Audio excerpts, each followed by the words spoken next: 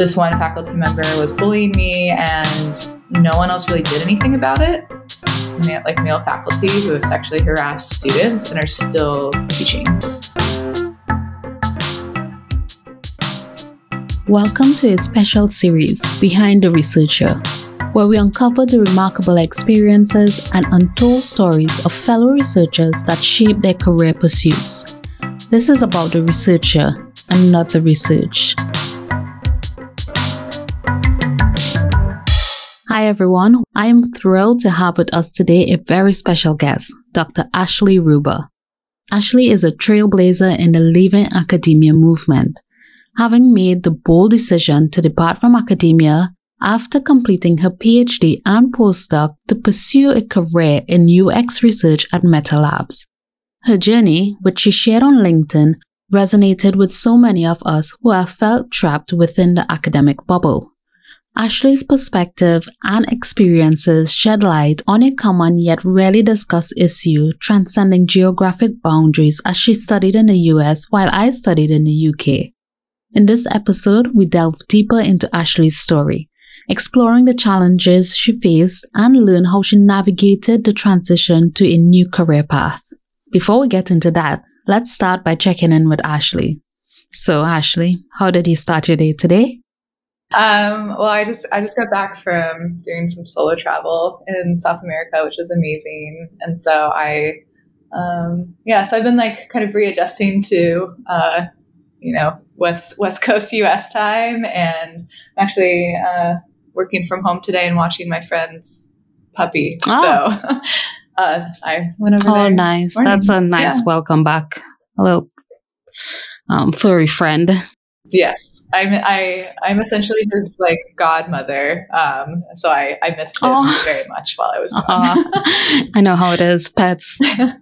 So during your PhD, we all face difficulties. That's a given. Like even asking if you had any difficulties would be actually a stupid question. For me, we all had some sort of difficulty. How did you overcome them? And this kind of leads me to my next question. What is your go-to habits or resources when you feel like you need to work on your mental fitness? So like books, podcasts, people, even a quote? Yeah. So during my PhD and then also my postdoc, I think the thing I struggled with the most was imposter syndrome. And I think this happens to a lot of grad students and people who go through a PhD program. I came in being like super, super confident. And then probably about year 3, I realized how little I actually knew about anything and the amount of knowledge that I still needed to learn. And then also starting to submit my papers for publication and getting like pretty critical peer reviews back. I started to really internalize like, I don't know anything and I'm not good enough and I'll never get a faculty job, which is what my career goal for a really long time. And it took a while of like getting through grad school. And then at like some point kind of later in my postdoc, actually it was like after leaving academia when I really internalized that actually I'm like very accomplished and bright. And it's just like the nature of academia is just really critical. And yeah, the thing is like I won multiple dissertation awards and still felt like an imposter. So it's something that is really hard. But I think I've also been thinking about mental health for a while because I'm someone who like I have an anxiety disorder. So I've actually been in therapy off and on for the past 7 years. I actually just started seeing a new therapist last week. So therapy has been really helpful for me, particularly like attachment-based therapy and family systems therapy is the one that's really worked for me. I also, in terms of mental health, I find journaling to be really effective for me just to really kind of like learn more about myself and process the thoughts that I have that go on in my head. And then other things just include like exercising, like getting enough sleep, like eating enough, spending time with friends. And then I really like going out and dancing. I really like techno. So I find that to be really like fun and cathartic and a good way to kind of like introspect and, learn more about myself like on the dance floor. So those are my like go-to ways to like manage my mental health these days. Yeah, I definitely agree. Like with the imposter syndrome in academia, it's the next level because everyone, they do suffer with a little imposter syndrome from time to time. But when you're put into a room with professors and everyone's at the top of their game and they're published and they're making groundbreaking research, you do feel it a little more. And therapy, it's taken a while for some cultures to get into therapy. There's so much taboo around it. Because when I speak to my American friends, it's actually fashionable to be going to therapy. Yeah. But here, I'm back home. It's not so fashionable. Yeah. There's a stigma towards it. So I'm all for therapy. I journal as well. So I've listened to some of your other podcasts and your post. Yeah. And one thing Yeah. you had during academia was a good work-life balance. Like you know when to switch off, no emails on the weekends. What is something else beside that you're proud of during academia? Yeah, I think that's one of the big things. I think I know, I think I ultimately did accomplish a lot. And I think there's, this feeling that I had a little bit, and I know a lot of other people too, where you're like leaving academia, you're leaving like this research program that you built and you feel like I've failed. Like I'm a failure. I'm like walking away from this thing. But I think the framing that kind of like worked better for me was like I published like 15 first author papers like when I was an academic, and I won multiple awards. Like I actually like moved my little niche area, which is infant emotional development. I like moved the needle forward, like even just like a little bit with, the reviews and the theories and the research, the empirical work that I put out there, and to where, someone can come and if they want to pick it up and like keep going where I left off, like they can do that. And I feel like just focusing more on like what I accomplished rather than, oh, I could have done like so much more. That was more useful in me just being like, this chapter of my life is over. I did the best I could. I accomplished a lot, and now I'm going to move on and do something else. So I think really focusing on like what I did accomplish was useful in kind of like allowing myself to move on and like enter a different chapter of my life. Nice. Focus on the positives. So they say with respect to domestic violence and stuff, they say it takes a woman 7 cycles of abuse to leave her abuser. As soon as I finished my PhD, I knew I had to get out. I know you went on to doing a postdoc. So how many times did you feel or think of quitting? And what kept pulling you back? And what was your turning point? All right, that's it. I'm leaving academia. Yeah. The first time I thought about quitting as in my 4th year of my PhD, and I sat on a faculty search committee. So I actually saw the process from the other side. And I think we had like 120 people or so applying for one job, which was, I was told, low actually. And I saw the process of taking all of these amazing applicants, like super well qualified, and trying to whittle it down to like 3 people we wanted to invite out to interview. And I saw people getting cut who had CVs that were a lot better than mine at the time. And I just saw the decision making process and how it wasn't necessarily, I mean, it's just really hard when you have all these like really qualified people to like pick one. And I think once you get down to the short list of 20, you could truly pick any single one of them and they would do like a really good job. And so I saw that process and just felt like, I'm not, based on the selection criteria we had at the time was the initial screen was you needed to have like a certain number of first author publications, and I did not meet that criteria. So I'm like, I wouldn't even make it to the short list in this particular case. And so I at that point started exploring like other options. I was in Seattle at the time. I had a lot of friends there. I loved Seattle. I really wanted to stay. And then obviously if you like pursue an academic career, you don't have any choice or much choice over where you live. So I started looking into user research, which is what I do now, back when I was a grad student, and then wasn't like convinced at the time that's what I wanted to do. I ultimately applied to one postdoctoral fellowship and I got it. And I was told at the time that, there was 30 applications for one spot. Like mine was one of the best applications I had seen in like the history of the program. And I was like definitely going to like get a faculty job at a top 20 university, and just like all of these things where it felt like, okay, well, I should like write this out a little bit more. But I told myself at the time, which was in 2019, that I was like 3 years of the postdoc. I'm not going to be a postdoc forever. And then we'll see what happens. And then I'll move on. And then COVID happened. And then all of a sudden, like all of my research was like, went out the window, and like the job market collapsed. And then all of a sudden I was starting my third year of my postdoc. I had kind of ignored the initial promise I made to myself and was applying to more funding. I was going to do a fourth or fifth year of a postdoc. But then I just really, as I, thought would happen, got really, really tired of being a postdoc, got really tired of kicking the can down the road, like waiting for my life to start. I was tired. I like really wanted to like choose where I lived and buy a house and all of that. And I went on the job market, like I didn't apply to that many places, but I didn't get any interviews. And that was really it was really hard for me because my CV, like if you look at my CV is like really good. And it just felt really awful. And I knew that like academic hiring is not merit based, but even so, it still like really hurt.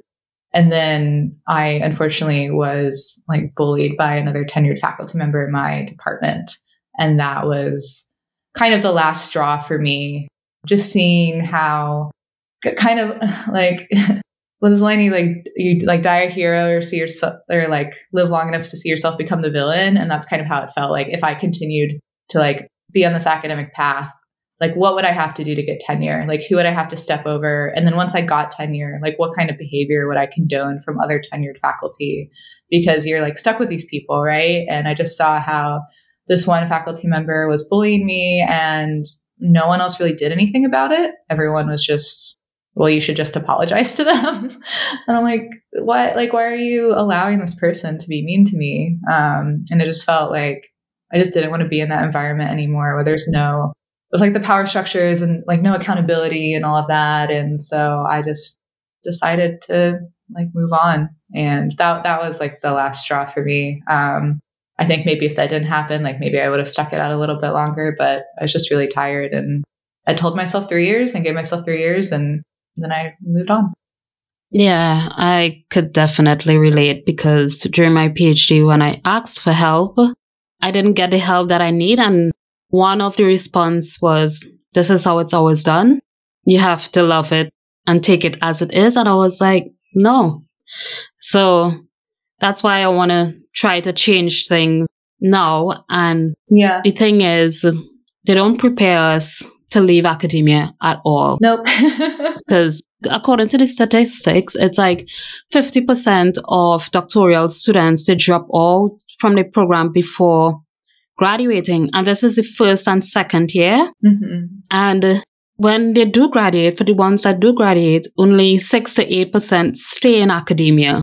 So there's 92 to 94% leaving and they don't prepare us. Yeah. For me, they told us, after your PhD, postdoc, then lecturing. And that's what they prepared us for. Nothing outside. And I didn't like it. Yeah. So what is one of your pivotal takeaway you think that academia could do to address this toxicness? Yeah, I've thought about this a lot. Part of the reason why there hasn't been much change is that there's still so many people who are applying for jobs. And I think, one thing that's really prompted like anything to change with the postdoc situation is people are really struggling to find postdocs right now. And so that's kind of prompted the NIH to think about, what if we increase postdoctoral salaries? And that's the problem with there's still like hundreds of people applying for faculty positions that are like not well paying and that are like, and there's too many people who are currently like opting into the system. And so I think like the only way that things are going to change is if people start opting out like en masse. And then it's just a supply and demand situation. Like while the demand is really high, like there's no incentive for anything to change. I think there's also there's obviously like issues with tenure, and that tenure obviously protects like in like the most ideal sense, it protects academic freedom and allows people to explore like more risky research, for example. But unfortunately, it also has the effect of protecting people who, if they were in any other job, would be fired. Like they would go to HR and they would be fired. And you've like seen this. I mean, there's been multiple examples now of like male faculty who have sexually harassed students and are still teaching. Like they have not been fired because they have tenure. And so, unfortunately, and I mean that's an extreme example, but there's also so many other examples of like just pretty toxic faculty who they will always have a job and there's no accountability. So I think like tenure, unfortunately, the way the current system is, it's just like it's really hard to have like any accountability for faculty. So yeah, so those are my thoughts. I'm someone who like really deeply cared and really tried to make changes. Like while I was a grad student, while I was a postdoc, I was chair of like diversity inclusion committees and like graduate action committees, and would do climate surveys and be like, here's the needs of the grad students and the postdocs, like here's changes we wanted to see. And there's just so much resistance from like all of the university admins to making any of these changes. So yeah, I think like there's just so little incentive to change unless, unfortunately, like more people like me decide that they just don't want to play the game anymore and leave. Exactly. Yeah, because I decided I don't want to play that game, but I also started to make some noise outside academia, call them out. Yeah, they really have to shake up and change up the core system. So, yeah. Yeah. Yeah. I mean, systemic change is super hard. And I mean, and you see this not just in academia, but like at other, like institutional racism, for example, like it's really hard when it's like a feature of the system. It's the same way, like the polish and perish mentality, like until we change the incentive structure for tenure, like there's no, like people are just going to keep like churning out publication after publication and having to step over people because like first authorship is like the most important thing. And yeah, it's like until we change the incentive structures, there's just no, I don't know. I've seen so many like really good intentioned people who are like, I'm going to change things, have to play the game because they want to get tenure. And then they like, it's really hard. And I saw I didn't believe that I would be immune from that if I stayed in academia. I could see myself having to play the game if I wanted to like get tenure or like get a job. And it's just, it's not the kindest career to be in, for sure. Yeah, exactly. I think they place a value on things that don't really matter for like publication and impact factor. It really does mess with people's mental health because I've seen academics commit suicide because they didn't get a grant. So it is frightening and heartbreaking at the same time. Yeah. But on the flip side of the coin, there's its pros and its cons. What is one thing you miss about academia that you don't get with the industry? I don't really miss anything. Academia. I guess like, yeah, maybe I can like try to play devil's advocate. I guess like I find, so I studied infant emotional development and emotion perception, and now I do research on tech in virtual reality and augmented reality. And so I find that in terms of having like a really deep investment in the specific topic that I'm studying, like I don't have that in my current job, which I don't think is necessarily like a bad thing, but it feels more kind of like a job rather than like a really personal like part of my identity, which I think has ultimately been good for me. But I think that is the thing that keeps people in academia, is this really deep interest and investment in their like specific topic area, which you probably will not find outside of academia in most cases. By and large, like there are jobs I could take that look at early childhood development from like a research perspective and like do social and emotional learning programs and things like that. But studying the specific research questions that I was studying, it's not something that I will ever like find outside of academia. And I think that's okay. But that's like potentially the only thing that I miss. But I don't miss it enough to where like when I was leaving my postdoc, I had started writing a review paper and I had it about halfway done. This was about a year ago when I like left. And I kept thinking like, I'll come back and finish it. And I haven't. So I don't miss it enough to like want to finish that paper. But yeah, it's so yeah, I don't actually miss that much about academia for sure. Okay, you tried. I tried. Yeah, I yeah, I think some people say that they miss. I guess like I miss seeing some of my friends at conferences. Maybe that's like the only thing. Like I had like a group. I had a group of friends where we were at different universities, but we all studied the same thing. So we were like kind of running into each other at conferences, and so I kind of like I miss like those people. But that's about it, I think. During my PhD, I had never had any publications. And even when I left, my thesis was up for publication. And I told my supervisor, you deal with that, I'm gone. I don't even Yeah, want to be part of this anymore. I had enough. And yeah, that would have been my first author publication. And I had so much that yeah. I had enough. That was it.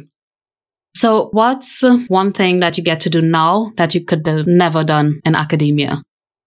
I just took like 2 weeks and did a solo trip to South America, which I think like if I were in academia, like I could do that, but I think I would have felt like super guilty about taking that much time off of work.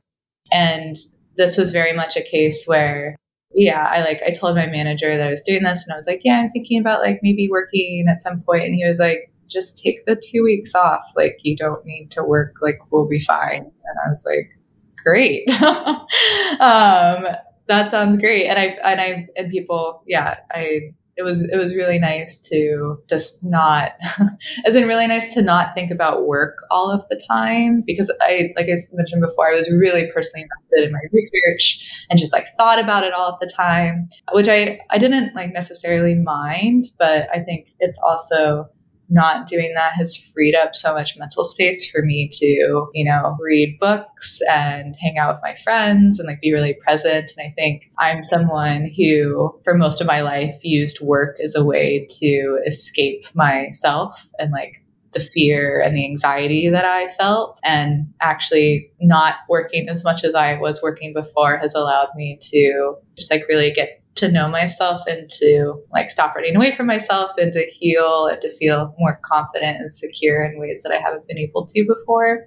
So that's been really nice. And I think you can have like more collaborations in academia. I never really experienced that. I was the only grad student and like person in my lab for all of grad school, more or less. And then I did my postdoc in COVID. So I felt really, really isolated and siloed. And it really felt like I was the only person who like cared about the research I was doing. Like no one else actually cared that much. It wasn't that important. And working at Meta, I'm like working with a really big team in a really big company. We're all working together towards the shared goal of like developing new tech. And like no one person can do this all on their own. We're like all collaborating towards a shared goal.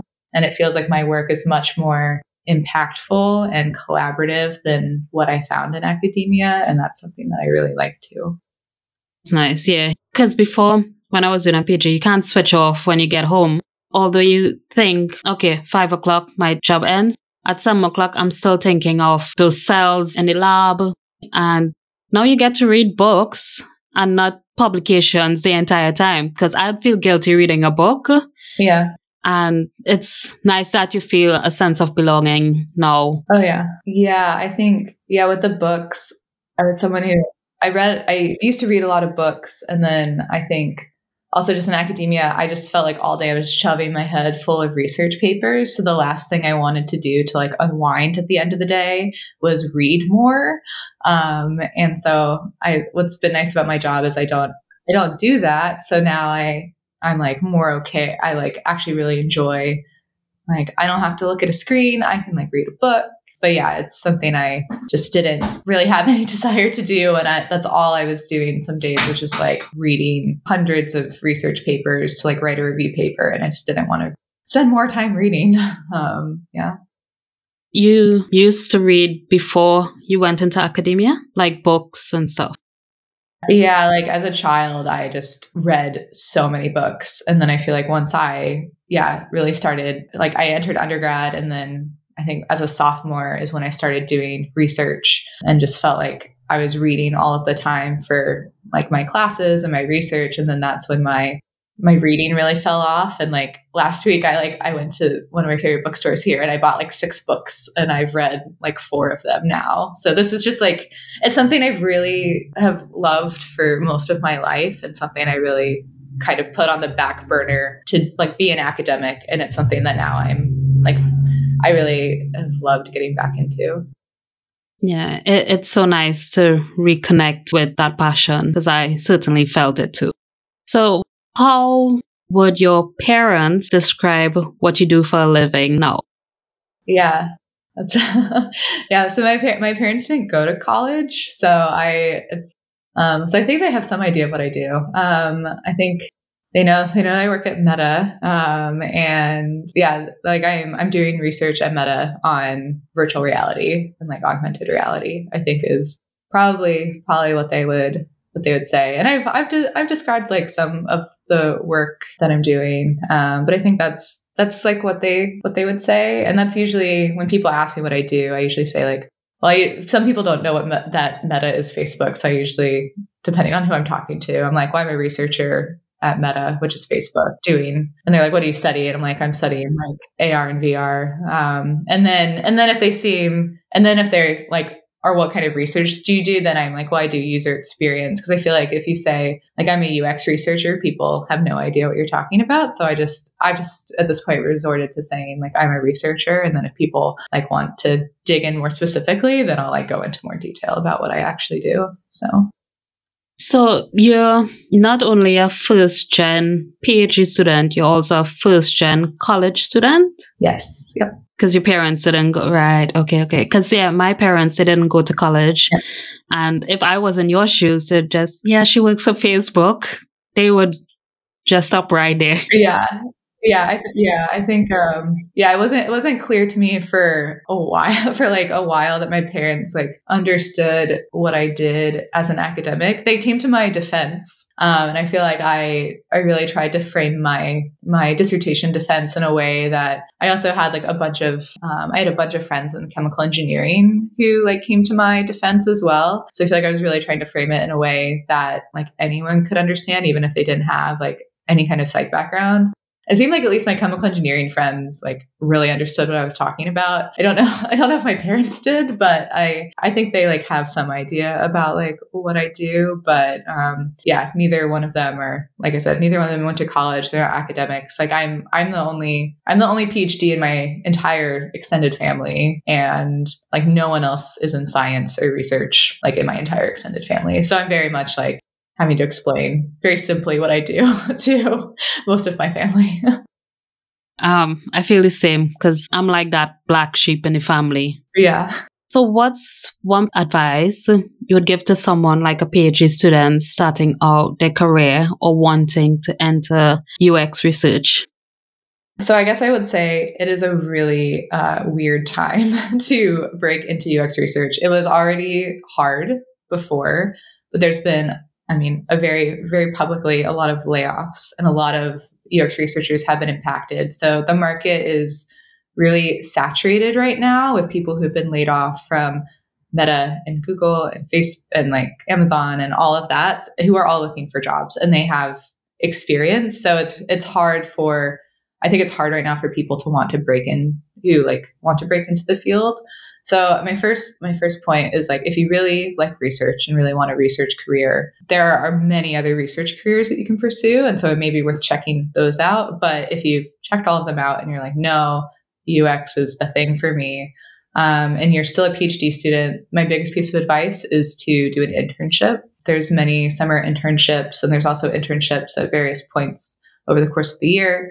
And I also have friends who are grad students who have taken like essentially full-time or like part-time positions as contractors at Meta. And so just getting experience in like any way as a UX researcher is the best thing that you can do. And because that's the thing that makes it hard for people to break into the field is you have all this academic research experience, but to get a lot of jobs, you really need to have some UX experience unless it's a true entry-level position. And then with that said, I would also get on LinkedIn, which I think like a lot of academics are like pretty averse to LinkedIn. I was one of those people for a really long time until like 2 months ago. Oh, really? And yeah, I think it's a really amazing resource to like connect. Yeah, to like connect with people. And I think there's also just like been a really big appetite for, I think, the content that I post on LinkedIn. I went from 1,000 to 20,000 followers in like 2 months. It was really wild.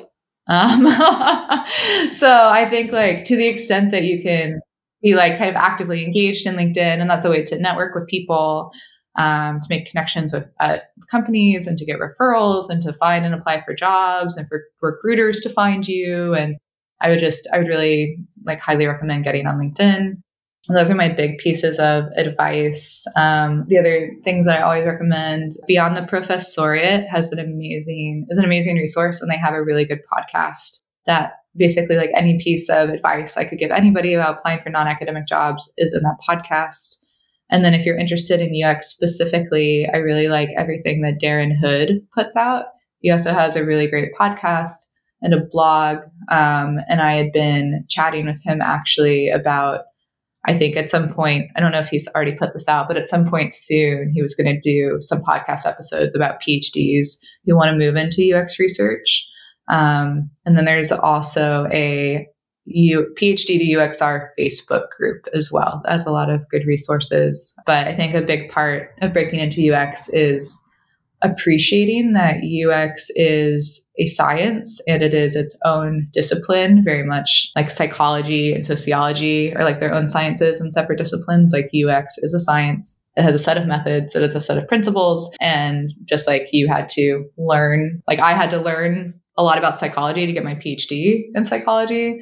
Like you need to teach yourself about UX in order to break into the field. So really understanding what the methods are, the terminology, and just like the process of doing UX and all of that. And for me, I really like reading books. So Darren Hood has a bunch of really good book recommendations on his blog, and so that was how I taught myself a lot. But there's also like various other content that you can explore. I wouldn't pay for a boot camp. Boot camps vary in like their quality. I think there are some out there that are okay. Again, Darren Hood on his blog also has recommendations for educational resources that he would recommend, and then ones that he like wouldn't recommend. So I think, yeah, there's a lot of content out there, and some's better than others. But yeah, those are always like my big pieces of advice for sure. That's amazing. I think I actually learned something. Oh, great. So some more questions, more specifically about you. What occupation other than your own would you like to try?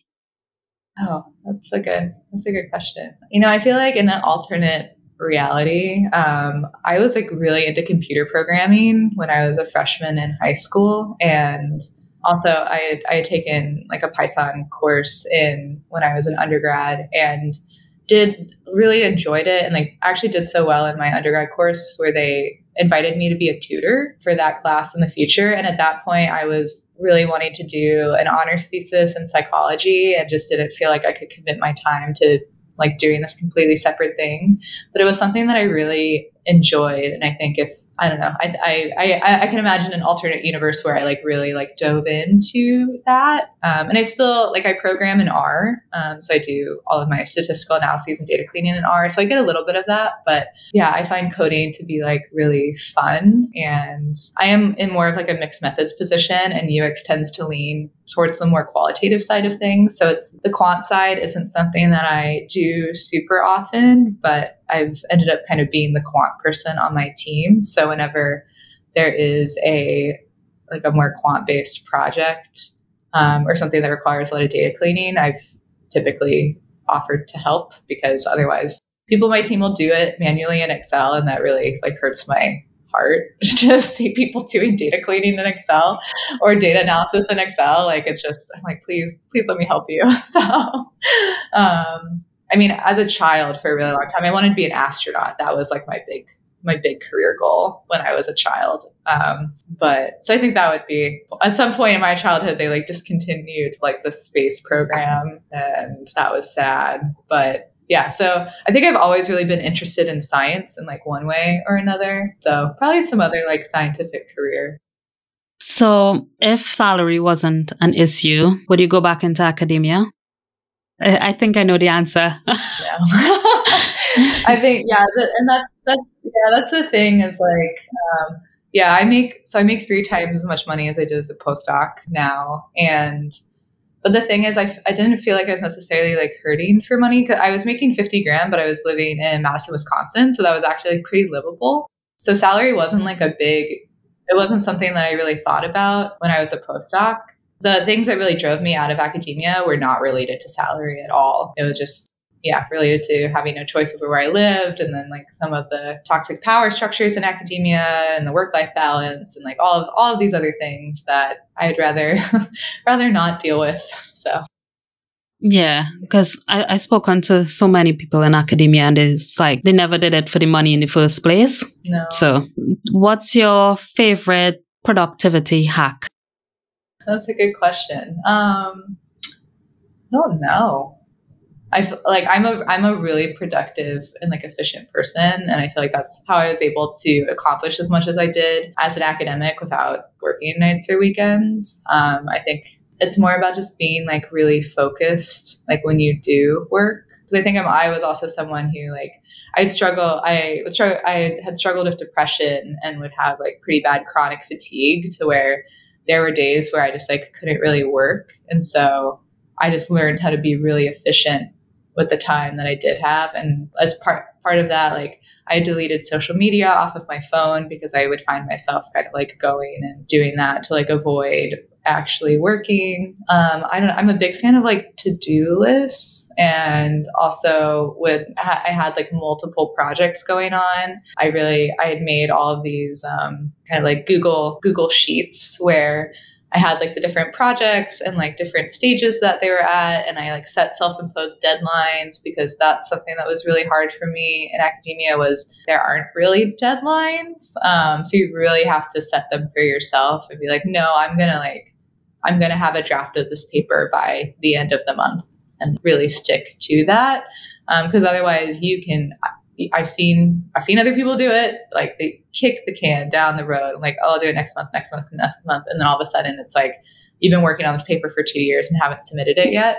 Yeah, I think that just like a lot of like project management tools to just be like mindful about like where you're at. And then I really like to-do lists as well. Yeah, definitely. Like, I agree. Self accountability and self discipline. You do have to have that in academia.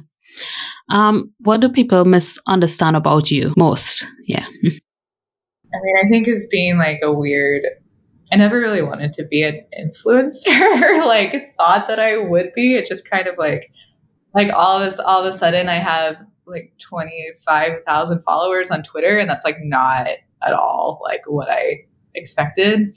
And I think it's really easy, and something I really struggled with is kind of being the target of a lot of criticism and hate. And I think people who don't know me like really misunderstand my intentions. Like my intentions are purely altruistic. I don't do this for like the money or the fame, like the weird Twitter fame or like LinkedIn fame. Like that's not why I've continued to like post and like put out content. It's because people have told me over and over again like how helpful it is and how much they appreciate it, and like that makes me feel really good that I'm like helping people. And I think like people assume that, you know, because I work at Meta that I'm just like really greedy and just like in it for the money. And I've been kind of like accused of, I don't know, like recruiting people to work at the evil company that is Meta. And I'm just telling people like how to make a resume. Like I don't, if people like want to, if people can do what they want. And so I think people assume that I'm like in this for the money. And like I have started getting paid to do talks at universities, but that's something that just kind of happened. And I think it's also you're expected to do a lot of free labor in academia. And I think I'm someone who's really struggled with boundaries. And so I'm now trying to be like more protective over my own time and be like, hey, I would love to like give a talk, but can you pay me something to like give this talk? because my time and my like experience, my perspective is worth something. But yeah, I think that's the thing that people have misunderstood about me. It's just my motives for like doing any of this, and it's really made me want to delete social media multiple times. And I haven't been on it since I left for my trip like 3 weeks ago, and it's actually been really nice to like not be on it. And so I'm currently struggling and like really thinking about like how I want to use it moving forward, because I think it's been really, the way that I have been using it has not been like super healthy for me. And I think I need to distance myself a bit from like giving myself so much to other people that I don't actually have like time or space for myself. Yeah, it can definitely get overwhelming. So a small round of rapid fire questions. So it's either this or that. So real books or audiobooks? Oh, that's hard. I mean, I've been doing real books lately. I think when I was in my postdoc, I would bike to work. And so I would listen to audiobooks then. But I don't know. I think there's something, I think that the academic in me really likes like underlining. I read a lot of self-help books and like pop psych books because that's just like who I am as a person. And I really like the process of like underlining a book, like a physical book. So I feel more drawn to physical books lately. Okay. So tea or coffee? I end up drinking a lot of coffee. I really like the ritual of like drinking coffee, kind of more than the caffeine necessarily. But yeah, and also I think I maybe like prefer the taste of coffee a little bit to tea as well. But I like both. Yeah. But coffee, if I had to pick one. Cardio or resistance training?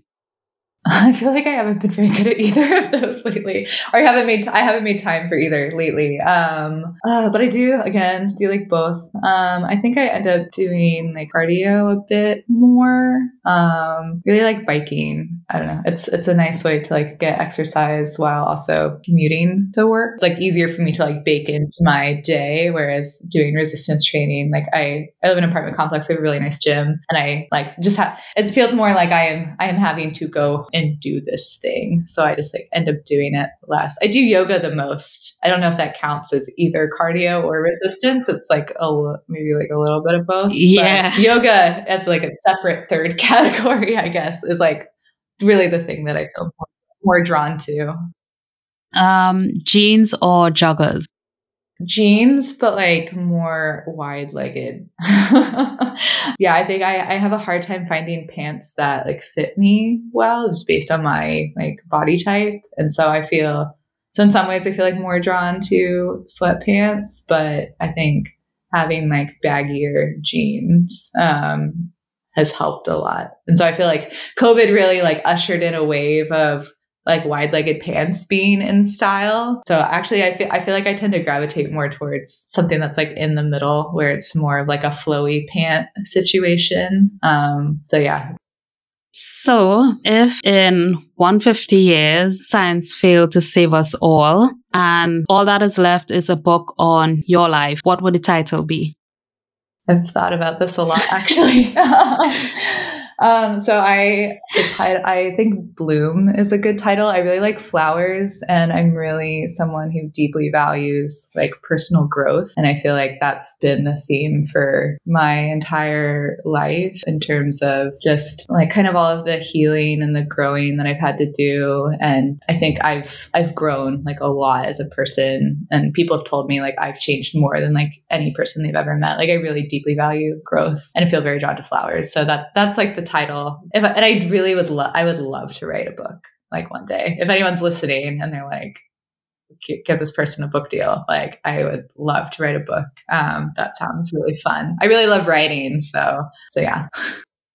Yeah, I do see it on your LinkedIn. You write really lovely pieces. Oh, thank you.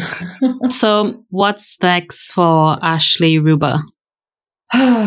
That's a great question. I think like my career goal this year was to get a full-time position, because I'm currently a contractor, but given all of the layoffs, I think I would be I would be happy if my contract were extended for another year. But I would, getting a full-time position at like one of these big tech companies in UX research is something that I really would like to have. I guess it doesn't have to be a big tech company, but I really enjoy working on hardware and like tech hardware specifically. So I'd be open to like working on hardware like somewhere else too. And then like personally, so I just moved back to Seattle after like leaving for my postdoc. And then I decided I really wanted to be back here. So I'm currently working on kind of like rebuilding my community of friends. And so like working on those relationships is really important to me. So I'm working toward, my birthday is in May. So I'm like working on like having a birthday party, which feels like a really big deal for me.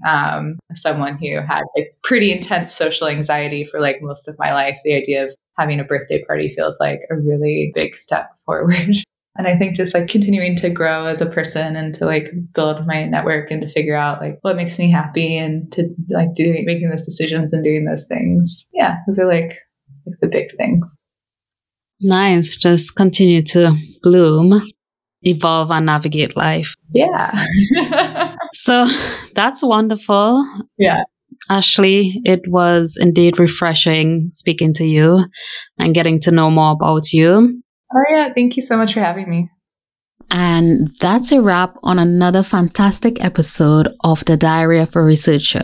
I'd like to extend a huge thanks to our amazing guest, Dr. Ashley Ruba, and for sharing her inspiring journey with us. Ashley's insight and experiences shed light on the realities of living in academia and transitioning to a career in industry, and I'm sure our listeners will find her story both informative and empowering. You can also find more of her content on LinkedIn, Twitter, and Instagram. And finally, a special thank you to our listeners. Thanks for tuning in.